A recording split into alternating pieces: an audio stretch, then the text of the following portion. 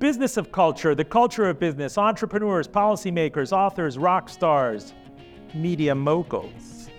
Full disclosure, we are live at the University of Richmond with MSNBC President Rashida Jones. We may be sitting here in 10, 20 years, and there's some technology that I had no idea could exist. What I can control is ensuring that we've got a brand and content that continues to deliver for the audience and be prepared to evolve as the world evolves. A proud product of the RVA, our guest will take us into her 20-year road to becoming the first Black executive to lead a major TV news network. We'll discuss the state of the industry, the quality of so much information spooling by the second, her strategy for the era of cord cutting, so much more. But first, welcome back. Your dreams were your ticket out. You stay with us. This special taping of Full Disclosure Live was made possible by the generous support of the Robbins School of Business at the University of Richmond.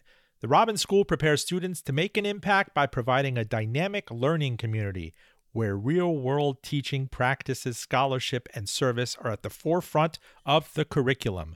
More at robbins.richmond.edu. And by Salomon & Ludwin, a boutique wealth management firm dedicated to helping families make smart financial decisions. You worked hard and sacrificed to create and build wealth. They treat advice given to you with the respect your journey deserves. For over 30 years, Salomon & Ludwin has earned a reputation of trust and confidence, recognized by Barron's as a Hall of Fame advisor. More at salomonludwin.com. Full Disclosure Podcast to NPR, Spotify, all fine podcatchers, including and especially Apple Podcasts. The link, please subscribe and call your girlfriend, is fulldradio.com. Again, fulldradio.com. We got some big honking live shows coming up. Mayor Pete, Secretary Pete Buttigieg, in less than 1 month at the Maudlin, our big show at Maudlin on December 1st. Tickets will be available, I think, within 24 hours. We're trying to rebook Steve Inskeep. He was sent to the Middle East, and we have to postpone that show. So look for the end of January. Many more honking, fascinating audiovisual experiments in the spring, so do follow on all socials at handle Full D Radio.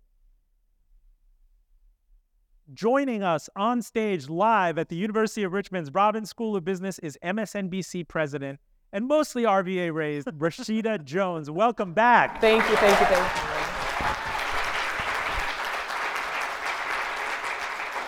The cool thing to see is the front row here. For anybody listening in posterity, right?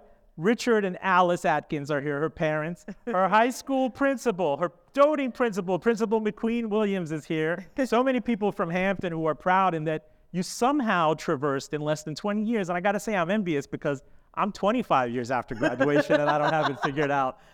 I have so many questions for you and so much to cram into less than an hour. But I got to start. Where were you the morning of? When we all woke up, I guess Saturday morning, you must have got a call much earlier than that about the world suddenly coming apart at the seams. Nobody had predicted that a Gaza flare-up and the, I guess, brinksmanship of World War III. Before that was everybody watching the Trump hearings, the shenanigans in the House Speaker battle. Walk me through this. How did it work?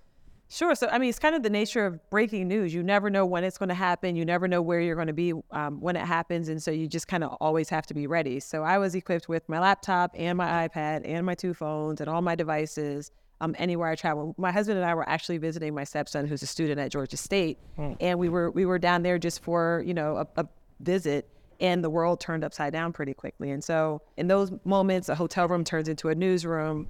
The team alerted everyone, and we hopped on and we started just driving coverage. What time was it when that happened? Was it waking 5 you up? a.m., maybe 5 a.m., maybe a little earlier than that. And, again, it's kind of what we're all used to, the nature of breaking news. It could happen anywhere in any moment. So this is the thing I don't understand is MSNBC back, if I were to go with my first experience with MSNBC, let's say 20 years ago, it's now 27 years old. It was founded in 96. And back then it was kind of backwatery in Secaucus, New Jersey. Yes. It was co-founded by Microsoft. Correct. In the golden age of cable TV. Mm-hmm. But never the twain should meet. You really wouldn't see cross-pollination between NBC News and MSNBC.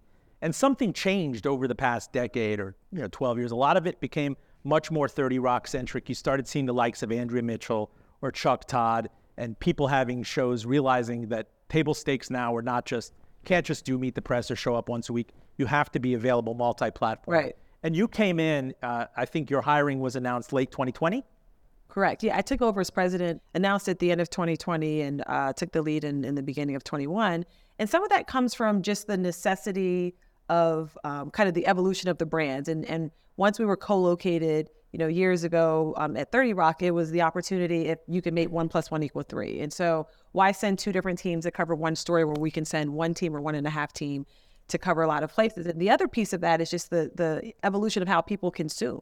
In a world where you're creating content for a cable network, a broadcast network, a streaming network, social media platforms, fill in the blank, you have to find opportunities to make that content go in more places. And so I think when those two things came together and we figured out how to create efficiencies with not just NBC News and MSNBC, but there's also CNBC, now our local affiliates in Telemundo. What we've tried to do is find ways to take all of these entities who bring their own expertise to certain stories, and how do we elevate and make 1 + 1 = 5? When I first interfaced with the brand, it was owned by General Electric, which then sold it in pieces to Comcast. Right. Comcast, Cabletown, the biggest cable company in the country.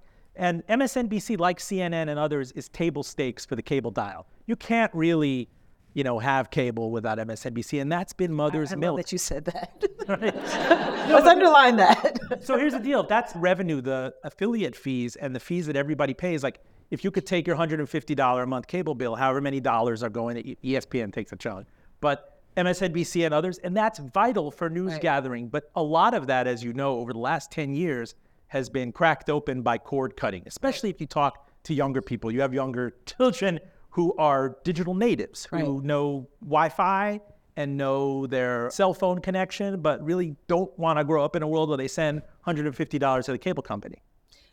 They don't even think that way. My niece is here. If I were to ask her what channel is MSNBC, I don't think she could tell me. But she knows how to get to the content because we're not just a cable channel. That's a big part of our business. It's an important part of our business. But there's also, part of what we've tried to do is take a brand that has a connection with the audience that's credible, and how do we take that content to where people are consuming? So in a world where I think it's unlikely that more people are going to decide to become new cable subscribers, we have to make sure we're taking this content to the places where they're consuming. That might be original content on TikTok. That might be original content on Twitter or X. That might be taking the best of what we do and creating original videos that we can put on YouTube.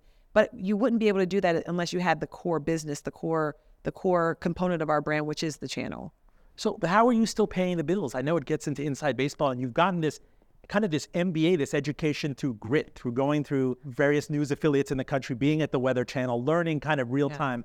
Let's go back. Had I told you in 2002, when you'd graduated from Hampton, that we'd be streaming seamlessly Spotify in the car, you'd have this little box on top of your TV that would give you all these other channels, and Wi-Fi was just Wi-Fi, and content was smashed in beats.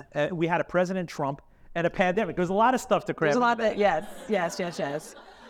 I mean, I remember buying my first cell phone, and it was a flip phone. And I remember being in the parking lot of the mall, calling my mom saying, "You are not going to believe this. I'm outside in a parking lot calling you right now." That was mind-blowing to me. And so, no, there would be no way to forecast how much we would have evolved, how much technology would have evolved, how much the news cycle would have evolved. And I think, that's kind of the name of the game. It's an example of the businesses that survived. I know when I was in school, at least, we all learned the case study of Kodak. Yeah. And they didn't evolve their business. They didn't change their business. We're sitting in a business school right now, and we know what happened to Kodak. We know what happened to Blockbuster. And so I think the lesson there as a business leader is, you don't want to compromise the integrity of the content, but we can get creative and try to look around corners to see how can we evolve how we're distributing that content. And I think that's kind of, for us, the name of the game. We may be sitting here in 10, 20 years, and there's some technology that I had no idea could exist. There are waves in the air, and it's transmitting it across the world. Like my brain doesn't even go that far to think about what's possible. But what I can control is ensuring that we've got a brand and content that continues to deliver for the audience and be prepared to evolve as the world evolves. So how does it work, the interfacing between MSNBC and NBC News and something like an NBC News Now? Yeah. The streaming native and other things, like CNBC is running other things at night. But so there's an NBC News chief, and then there's a call every morning. How do you guys split resources, scramble the jets? There's linear, of course. Yeah. So we partner very well because we all do things very differently. I run a brand that includes a 24-hour network. NBC News has components of broadcast content, digital content, and streaming content. And so we all do different things. And so, the idea is we want to partner on how we distribute resources. And some of that is the collaboration across the brands, again, to ensure we don't all show up at one place where we could have sent one person to distribute for everyone versus sending 3, 4, or 5 people. And so there's a lot of that kind of hand-to-hand, minute-by-minute collaboration on the resources, but then we all take it back to our own brand proposition. The brand proposition of MSNBC is going to be different from Meet the Press, for example, or Today's Show. And because we're very clear about what we all offer the audience, that allows for an opportunity for us to share in areas where it makes sense, but also to maintain our own distinct identities. But you take a brand like Meet the Press, which used to be Sunday morning appointment network, bagel and coffee, block off several hours and watch. And that, as something happened over the last 10 years where there was a component you'd see on streaming or Meet the Press daily on MSNBC, No, and I think that's an example. I'm extremely proud of what my colleagues at Meet the Press have created out of what used to be a one-day-a-week product. Now, they're in the audio space, they're in the streaming space, they're in the broadcast space. They have a film component. There's so many things you can do with a brand that's that trusted. And I think that's the point. When you have a brand that has credibility, that has equity with the audience, that has just that personal connection and history with the audience, the sky's the limit of where you can take it. And remind me, so the mother app at NBC Universal is Peacock, right? And so there's an MSNBC tile, or is it an NBC News tile? We all have tiles. There's a tile for everyone. And so if you click the MSNBC tile, you'll get things like a simulcast of Morning Joe, or last night's airing of Chris Hayes' show, or clips from different shows. And so the idea of Peacock is, if you think about NBC Universal overall, it's a one-stop shop to not only get original content, but content from all of the brands that are represented by NBC Universal. But there's no option to stream MSNBC linear live from Peacock. Not on Peacock. You can use TV Everywhere, not to get too technical, but if you have TV Everywhere, you can stream it on MSNBC.com or other platforms. And that's a little bit different in the cable space. In the cable space, this is a product that if you are a cable subscriber, you have to pay for. So we're also very thoughtful about what we're able to offer our audience in a paid environment. Rashida, we are nearly a month into this, what followed the massacre in Israel, just an unprecedented loss of life, right. Rapid fire, retaliation in Gaza, a lot of consternation across the Middle East, across college campuses in the United States, a lot of criticism over anybody trying to cover the news, and that you cannot hope to in any way be both sides enough, that you're kind of damned if you do, damned if you don't. What playbook are you referring to for this? Or what's your true north in terms of, you wake up in the morning, I know whatever headline comes out today, if I stick by this standard or this mix, I'm going to be all right? I think for us, the biggest filter is the journalism. It's letting the story guide where we go and how we cover it. Our objective as journalists is to be fair, is to bring truth to light. There are stories where that can be more complicated. I think this is one of those stories, but it's something we're thinking about every single day. Between our leadership, our standards team, our employees, we're having these conversations daily as the story evolves. We want to make sure, above all, we're getting the journalism right. You pride yourself on having talent that's really truly multi-chromatic across the spectrum. Asian American talent, first Black primetime host, Muslim Americans, Jewish Americans, atheists, agnostics, whatnot. Very prominent, torchbearer for LGBT stuff. It's like a star on Monday night. But yet you'll get criticized in tabloids and other places for maybe leaning in one perspective too much. How do you even process that? I mean, I think it's easy to listen to what other people think, or how people perceive decision-making or what have you. And I'll just go back to my last point. The North Star has to be the truth. The North Star has to be fairness. The North Star has to be the journalism. And when that is your focus and that's your ethos, none of the other perspectives really come into play. I got to ask you also, this was an annus horribilis for CNN this year with what happened with the former head of CNN, and it being in the news that it also was table stakes for the cable dial back in the day, but it's had much more volatility in terms of the parent company. For a long time, it was owned by Time Warner, sister was HBO, and these other assets, TBS, and then AT&T took a crack at it, and it didn't work, and then AT&T sold it off to, I guess, Discovery Communications, and they called the pimple popper networks and channels and whatnot. And that was a very difficult year in terms of they kind of lost their moorings after what kind of combination of editorializing and news gathering do you do in the post-Trump period? There were various scandals and everything, but I can't imagine that there's much celebrating at a time that cord cutting is just frustrating everybody. Yeah, I mean, for us, we can control what we can control. We can collectively control the brand, the value proposition that we give to our audience. We recognize the business is changing. We recognize the world is changing. And again, I think when you're building that relationship with the audience, that's what gives you future sustainability. If people are watching the news on their watches in 5 years, which is too small right now, but who knows? If they're going to be watch consumers, they're going to watch on my platform. If you're watching on the front of your shoe, if that's where news is consumed in 20 years, it better be MSNBC. And so the work that we're doing right now is to continue to future-proof ourselves so we are the trusted opportunity and the trusted brand for our audiences. Full disclosure, stay with us. Full disclosure on Robin Farzad. Our guest is Rashida Jones, president of MSNBC. She joins us live at the University of Richmond's Robin School of Business, a homecoming of sorts for Rashida Jones, who only moved to Richmond, I think, 30 years ago. A very different world. That was quite the dating. You're younger than I am, and so I say it out of envious love. But I want to ask you about personalities and fragmentation. Someone like a Rachel Maddow is a real rock star. When I was first working with her, she was on Al Gore funded some liberal radio network or something, and Rachel Maddow emerged from this kind of, financial crisis, post-lapsarian environment to become a true star of the news. And I used to see her when I worked on 6th Ave. She's very incognito, would be in her hoodie, just walking to and from the subway. Yeah. And she put so much preparation into what was a nightly show, and it just soared in the ratings and catapulted MSNBC really for the first time in a long time. But there's only so much Rachel Maddow. In fact, she had to pull back and think about book stuff and podcast stuff and talk about that you have some personalities that are so strong that you have to hang on to them and you have to give them their leash. They're also personal brands. And we've seen people come and go straight to YouTube and do other things.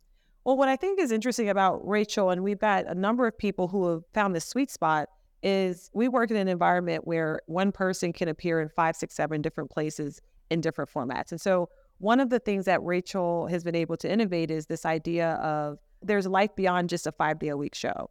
And, for super interesting, smart people like a Rachel, the old path was you do a show every night, you stir and repeat, and that's a 5-night-a-week gig, and that's kind of the end of that. What Rachel's been able to innovate is this idea that you can take the core of the brand, Rachel, and her brain, and turn that into a television show, into documentary-style programming, scripted programming, podcasts, books, and anything that she comes up with and that we come up with collectively, and create an ecosystem around her. And what's unique about us is we are in a company where you can do all of those things in-house. And so, Rachel is still a big part of our programming. She's also a big part of our big night coverage. She does the show Monday nights. She'll do, big evenings like debate nights and election nights and whatever. But you actually get a lot more of what she has to offer. And I think she gets to exercise different parts of her brain, and because she gets to bring all that content in different places. And I think that's something that's unique to our company, because you can't necessarily check all of those boxes in a lot of other places. What is the magic, the secret sauce of a Steve Kornacki? I was calling this 12 years ago. You've seen Leslie Jones say, bring out that calculator and stuff. There's something about him. And I bothered Brian Chung and other people about it. Like, you're like the econ Steve Kornacki. The guy, I don't think, can you tell us what his wardrobe budget is? It's like $40. He changes his tie, though. But it's very JCPenney. Somebody's got to sponsor it. So, what's interesting about Steve is that's just him. Like, it's not an act. It's not a thing that you turn on and turn off. If you were to go into his office right now, he's probably doing a version of what you see him doing on television. There's just no one there. Like, he just is genuinely curious, genuinely interested, genuinely interesting. He doesn't see it as like performance. He sees it as a public service. And I think that's why people gravitate towards him, because he's not trying to get your love and attention. You just love and give him your attention because he's so interesting. But it's on brand. It's like if you talk to the whatever is past millennials, they love going to Costco and buying the Kirk brand flip-flops and sweater now and saying, I'm more about the looks. If you care about, in fact, Leslie called us, I don't want to see you wearing a 3-piece suit, Steve. I want to see you in those khakis. And, the rolling up the sleeves, there's something really endearing about that. And to see him on election night knows so much about, Charlotte Mecklenburg and other things. And the districts there, and how early they typically turn in their vote, and who counts the vote, and what is the process of getting the vote from the precinct to the county. I mean, he knows, and it's all up here. Like, he's got a very small team, and he's got data and research, and it's all in the big board. But he knows those dynamics to where he can tell you what to expect well before it happens. Not outcomes, but how the mechanics of individual precincts and counties work. And it's also what helps us to prepare for a big night. Now, he's also very good about kind of seeing trends and pivoting in real time, but he's so in tune with the content and the data that he's an invaluable partner and invaluable tool. Talk to me more broadly about, I don't say managing the decline, but we don't know exactly, again, getting into the trenches, how to make money on this. I think, to my impression, is, at least in newspaper and magazine journalism, the idea is get bought by a billionaire, someone who can absorb the losses. Yeah. And it's worked to a certain extent, but the Washington Post and its transition to digital has been really vexing, even though it's owned by Jeff Bezos, who's on and off the wealthiest person in the world. The New York Times seems to have figured out the transition to digital, to the point that, I guess, as Steve Kornacki, theoretically on election night, is competing with their election dial. Yeah. That you are almost, at this point, I don't think the Times in their earnings release cares that much if print advertising falls, because it's a mind share brand. Like, it's guarded. That login is there with your Netflix and with others. At what point do we see news gathering, cable news gathering, broadly writ large, people step up and pay for it? That it's not necessarily bundled with anything. Sure. I mean, I think it's hard to predict when and how that will play out. I think, one of the things that we're all looking at, I think across the industry, is diversification. How do we diversify not only how people are consuming our content, but diversify from where the revenue is coming? And so some of that is, again, I'm going to go back to the original point of, when you have a strong brand that's credible and that people are connected to, they're willing to pay for content. They're willing to invest in you. That goes everywhere from investing time to investing resources and money. And so I think as we're trying to chart how the business is changing, we have to maintain just that core value of what we offer, but we also have to be diverse in how we're creating that revenue. And some of that is, whether it's paying for the content itself, which, again, in the cable world, you're paying for, but that is a business that continues to have challenges. Where else and how else are you willing to pay for it? And then there are things that have nothing to do with just paying for that core product, but you're paying for a connection to the brand. Is there a unique experience for a consumer that you're willing to pay for that's not necessarily just the feed that you can get in 5 different places? And I think that's what we're all trying to figure out right now. Where are those levers? What is the audience willing to pay for? But you can't do that unless you have a very strong brand like an MSNBC. And adjacently, how do we get our heads around YouTube? I mean, I think Google paid a song for this, a pittance, $2.5 billion back in 2006. But it's now morphed into, some media analysts call it, the biggest channel in the world. It's kind of the Amazon of channels. A lot of stuff is posted there. A lot of your guests who come on ask for the video clips to upload to their YouTube channels. Some people, some of the best tech reviewers in the world, Marques Brownlee, his YouTube channel, or others, and Rogan and others, are just monetizing machines. And if you step back, the parent company, Google, can afford to take huge losses on that. So does that, with your parent, Comcast, Xfinity, Cabletown, does that kind of keep you up in terms of absorbing losses and sustaining through the disruption of innovation? I mean, again, because we're part of a big organization like Comcast does a lot of things. NBC Universal does a lot of things. So when you think about the portfolio, we're in the parks business, we're in the movie business, we're in the TV business, we're in the entertainment business, we're in the news business, we're in the sports business. And so it allows us a little bit more flexibility to face some of those headwinds. As an individual business, part of what I look at is, where should our content exist as people are gravitating towards certain platforms? YouTube is a huge platform for us. If you look at cable networks, we are head and shoulders above the others in the way of YouTube consumption. And so that gets the wheels turning and thinking about, if people are consuming our core content on YouTube, what original content does that create opportunity for? How do we continue to build that engagement? How do you continue to play to the algorithms of YouTube? So, this brought you in the door, but these 5 clips will keep you there. And that's something we've been really focused on as well. And then just a coda on this, Twitter. Twitter has seen a lot of disruption. I mean, you saw an NPR report recently that in the several months since they left after being called state-run media, they didn't really see a disruption to their traffic. It's a really peculiar thing that happened with the world's richest person buying it and changing it by decree. Yeah, I mean, I think most people would agree it's volatile right now, but I think it's also why you can't put all of your eggs in one social media basket. There was a period where any one of these platforms was going to be the end all and be all until it wasn't. And so, again, for us, it's all about diversification. Quick note on bad information and just the tons of it coming out. I mean, I'm an Iranian American. I got relatives all around the world who post stuff on WhatsApp and believe it. Yep. And just because it's on WhatsApp. And Ben Collins, one of your reporters, has been very good. He's even been in the firing line of trolls who say you're calling out bad information. We saw what it could do to an election in 2016 when there are bad apples and players trolling and gaslighting the system. What kind of safeguards and quality assurance things do you guys have to put in? Is there like a panel, an in-house kind of misinformation team?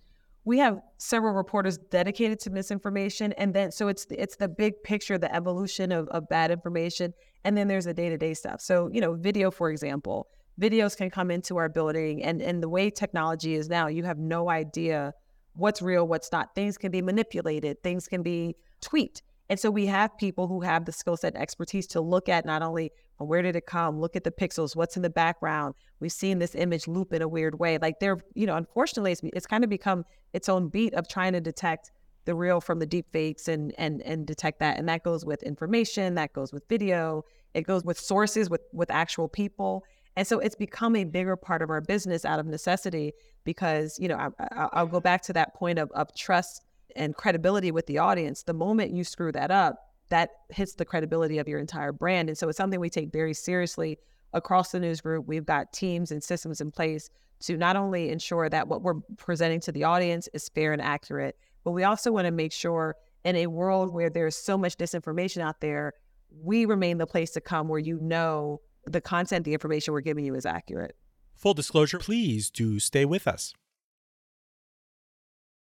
Full Disclosure Podcast to NPR, Spotify, and all fine podcatchers, including and especially Apple Podcasts. The link is fulldradio.com. Again, fulldradio.com. We run on NPR member station Radio IQ, Virginia's NPR news source. We are down in Asheville, North Carolina on WPVM. Oh, a shout out west to KPPQ in Ventura. Holler if you too would like us on your air. My DMs, of course, are always open. And this show is going to be the first of a HD doc series here at the University of Richmond and in other places. So look out for it on YouTube and elsewhere and on all of our socials at handle Full D Radio. If you're just joining us, I'm joined live on stage by MSNBC President Rashida Jones at the University of Richmond's Robins School of Business, a homecoming of sorts for let's say, a majority RVA product. I know you give props to York, PA. That's where I was born. Peppermint Patty, and you were born. I'm going to start, and I have your family here, and I have your high school principal here. And I mean, she asked me to stop saying that because it dates her, so. I loved seeing, she met you outside of the green room, just the happiness. I told the current principal when I was at a Henrico High open house that we're bringing Rashida back, there's just so much pride because you pulled this off in less than 20 years. And I have to, ask, stepping back from it, what was that moment? This is a through line for all NPR things. What was the moment where you as a kid kind of knew that you could, right? And it was just a matter at this point of hard work and diligence and luck. Was it a person? Was it a revelation? Was it a moment? I don't think there was any one moment that I kind of turned the page and said I could. I think it was my parents. Like, we were always taught, it was not even can you, it's like, why can't you? What do you mean you can't? Oh, there's a such thing as straight A's. You can't get straight A's. Please explain to me why you can't. Like, it wasn't a question of not striving for excellence. And we were always raised that way. And in a, I don't want to say like a matter of fact way, it's not like there was like unfair pressure or undue pressure. It just was like, you guys are as capable as anyone else. And so why not strive for excellence? And so it kind of started from the very beginning. And so there was no question of trying to do things. Now, at that time, when I lived here, did I think necessarily that I would be in this chair? I didn't necessarily dream that big, but it's because I didn't know to dream that big. But I knew that there was always going to be opportunity. And I especially knew that there's opportunity if you work hard, if you apply yourself, if you're diligent, if you put your head down, but also go after what your dreams are. It is a wild card question for you. What was it like in the control room, wherever you are, to see the Confederate monuments in Richmond come down. So that was Because everybody in this town was saying it's just not going to happen. Yeah. Right? Charlottesville is Charlottesville, but it all happened in 2020 was such a historic year and so much dislocation and strife and heartbreak. And that just all happened very rapidly. And the only one standing is Arthur Ashe. Yeah. So what was interesting is being in New York, watching the monuments come down here in Richmond and the flag come off of the Capitol in Columbia, South Carolina, where I also lived. It was in a strange way, it reminded me of my own path and trajectory. And the idea that you rode past those monuments every day. And when I lived here, they just were. And you never thought that they wouldn't ever be just there. And it was almost like a marker of change. One of my friends runs the company that actually physically took them down. That took the selfie. Yeah, he took the selfie and the historic picture. Devon, and it's just like it was just full circle in a lot of ways. And also I think for me, and I often talk about this, like having teams with a diversity of a lot of perspectives and background and geography, sitting in a control room in New York City, having lived here, I was able to add a different context and perspective to that than someone from another location. And so it also in some ways made me proud of the diversity of my background and the fact that I could pull upon all aspects of my life as this world was changing. I see Principal McLean Williams doting on you. You were editor of the high school newspaper and the yearbook at Henrico High School. I was busy. Okay, where did that come? I mean, I'm thinking back to high school, and my guidance counselor didn't want to deal with me in the 10th grade. Like, get out of this office. See me senior year. That was you spaz. And it's a very hard time. We got the hormones raging. You worry about the car. I don't know what the scene in Henrico High School was back then. There was no car. Take me back to that, and you say, okay, I'm gonna do this, and I'm gonna set my sights on it. So I always knew I wanted to be a writer, and I didn't know what that. And why? Why did you want to be a writer? I liked telling stories. I liked talking to people. I also had this weird thing in me, and maybe it's because I was the oldest of three. Like I kind of liked telling people what to do. I did like that a little bit. And so this idea, I almost consider my job now the combination of the two things that I spent the most time doing in high school. I was the president of the student government, and I was the editor of the newspaper. And if you put those jobs together, it's the president of MSNBC. That's basically what I do now. And so some of it was like finding ways to piece it together, right? And so I like this idea of storytelling, but I thought it was going to be an English teacher because person who I knew who wrote the most was my English teacher. Then she got me into the paper because she was also the sponsor for the newspaper. So I started doing that. I was a print major actually when I started at Hampton because I didn't know about television. And pretty quickly when I learned about television, this is within the first few weeks of class at Hampton, and I realized that there was a role where you could tell stories, you could set the agenda. As a leader, you were also deciding the stories and working with teams to help put those stories together. And there was an immediacy of television that was called broadcast. I was like, sign me up for that. And so I've basically, again, been able to take all of the things that I was passionate about in life growing up and turn that into a career. Were you an honor student and a very hardworking? I would say yes, I was. And I want to know, how did you choose Hampton and the HBCU route? Because from everything I've gathered, between York and Richmond, you were not at historically Black public colleges. No, I really didn't know a lot about HBCUs. I knew, I was a good student. I was an honor student. I knew I wanted to go a little bit away, but not too far away.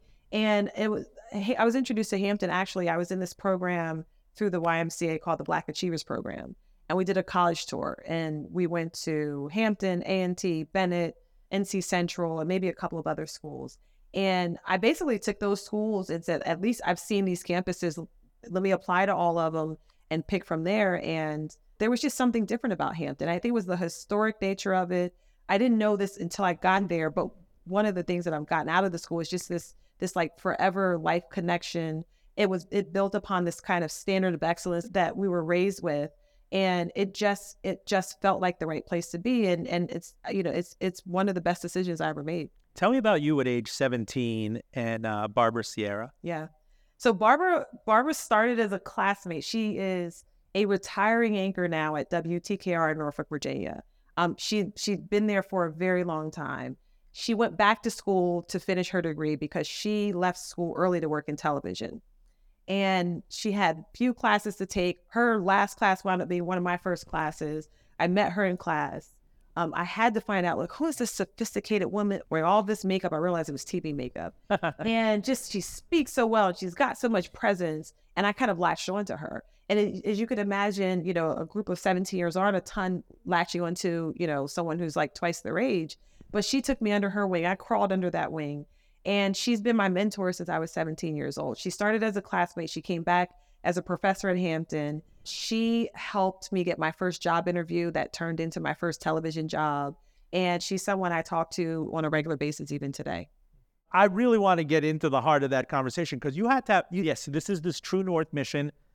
I need to document this for history. But you also had to have an inchoate faith that this is going to work as a career. You have to. And look, I remember early in my television career, producing a newscast every night and then having a part-time job at the mall. I remember during my internship period, and my mom might remember this, I was interning in New York. We were not New York resource. New York is very expensive. And I remember my mom coming up to visit and she's like, how are you doing this? But it was because they were helping. They were aiding me.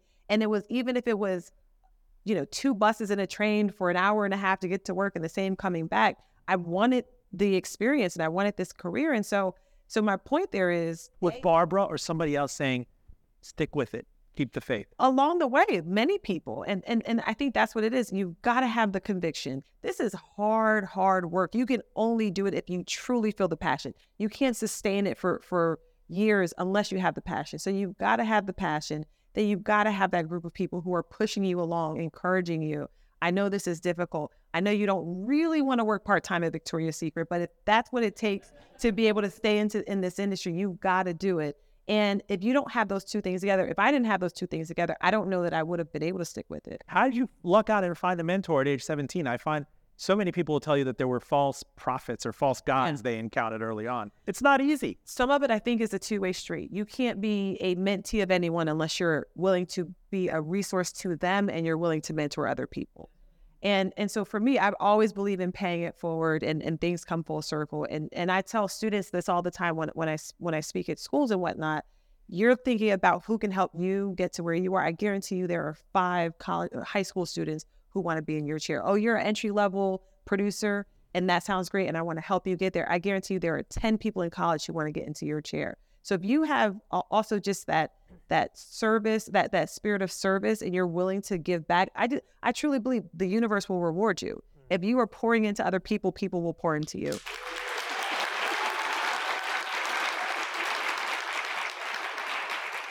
Tell me about the call up to MSNBC. Yvette Miley is someone we have in common, and I think I grew up in Miami. I'm a Miami kid, child of the 80s there, and you have Jose Diaz-Balart and Yvette Miley and a bunch of people who came up through the old WTVJ system. How did she find you, and how did she encourage you? She found me because we were meant to be. So I met Yvette when I was working at the Weather Channel, and at the time, NBC was a partial owner of the Weather Channel. And as she will say, she saw something in me that maybe I didn't see at the time. And she's the one who called me up for that first job.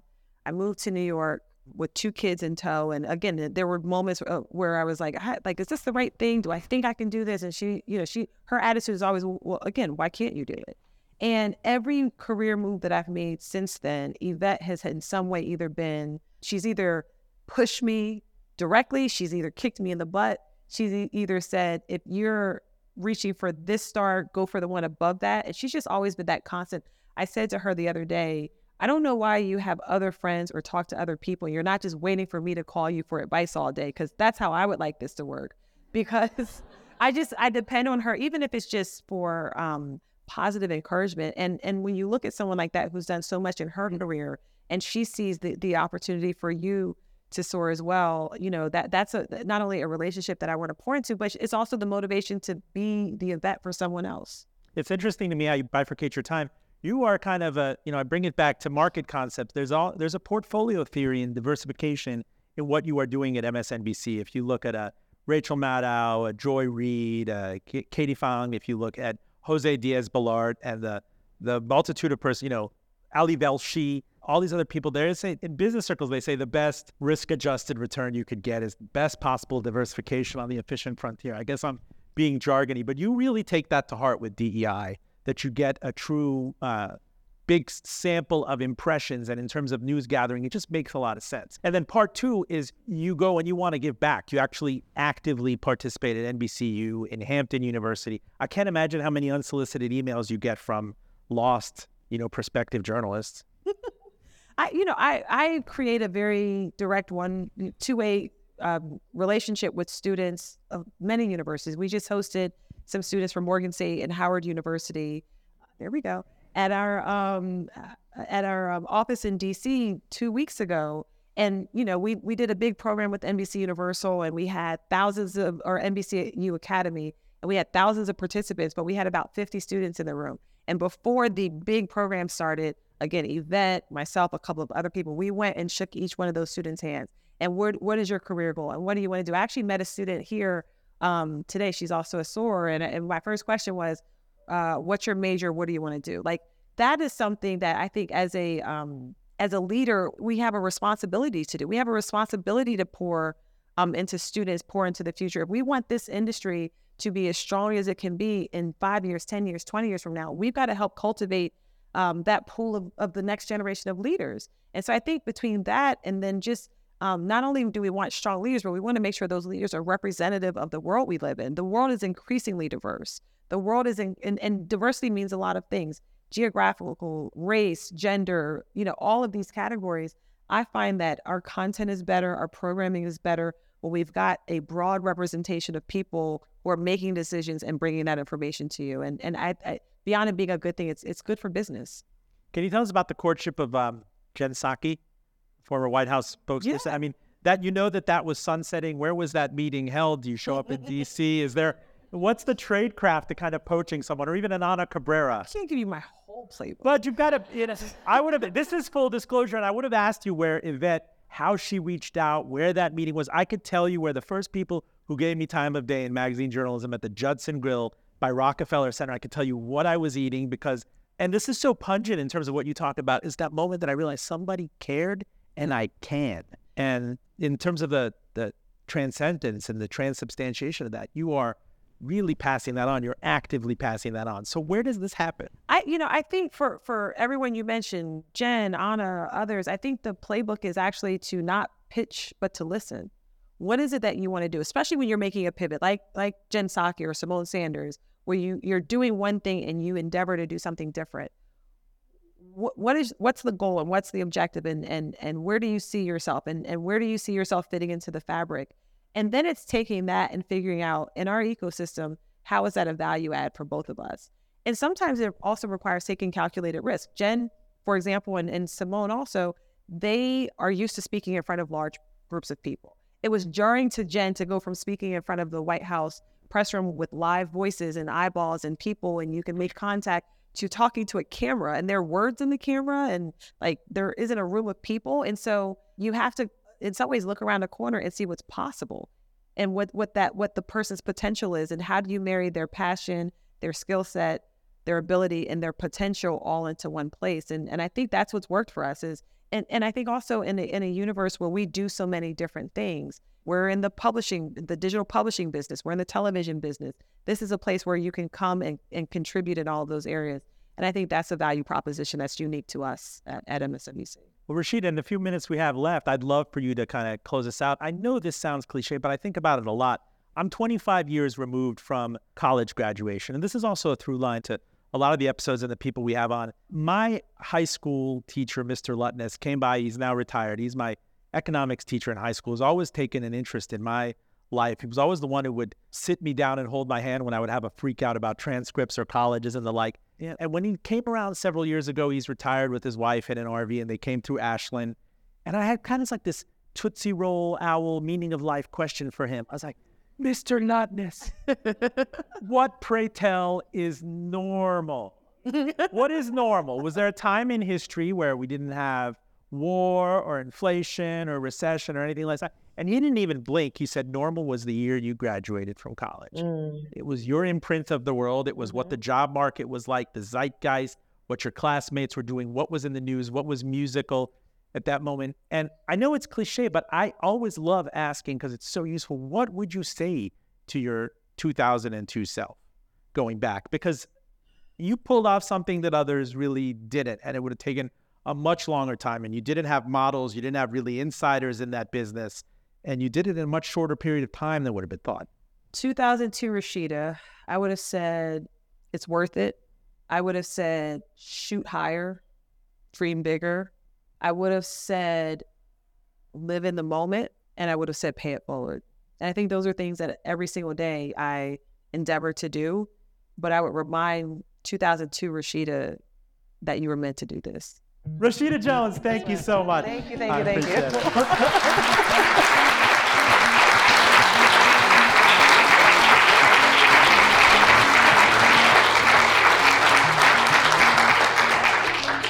Full disclosure, shout out to our production team, Kim Zaninovich, Claire Morgan, Case Graham, Jason Parks, Charles Tinsley, the wonderful AV crew here at the University of Richmond. Our savior, Andy Minor. She's just uncorruptible. She does everything for these programs. You know, football linesmen who, like a Super Bowl quarterback, wins something, he buys everybody Rolexes. I attempted to buy her dinner for her husband because all the time she's been putting into this, and she reported me to the dean for like an ethics violation. Thank you, Andy. You're wonderful. Shake her hand outside. Of course, our champion, Dean Miguel Quinones. I'm so grateful to you. President Kevin Halleck, Tom Adonisio, Cynthia Price, Derek Kocheski, Rich Bolger, Courtney Ennis, Jennifer Stansel, Mina Zatelli. This is a wonderful home. And on top of that, they shampoo the squirrels here. What more can you ask for? This show podcast, once again, to NPR, Spotify, and all fine podcatchers. The link is fulldradio.com. You can catch this documentary, including the series with Pete Buttigieg, Steve Inskeep, everybody else I have in mind, and the reveal will be there. And stay tuned. I'm Robin Farzad. Special thanks to Solomon Ludwin and the University of Richmond and the Robin School of Business. Back with you next week.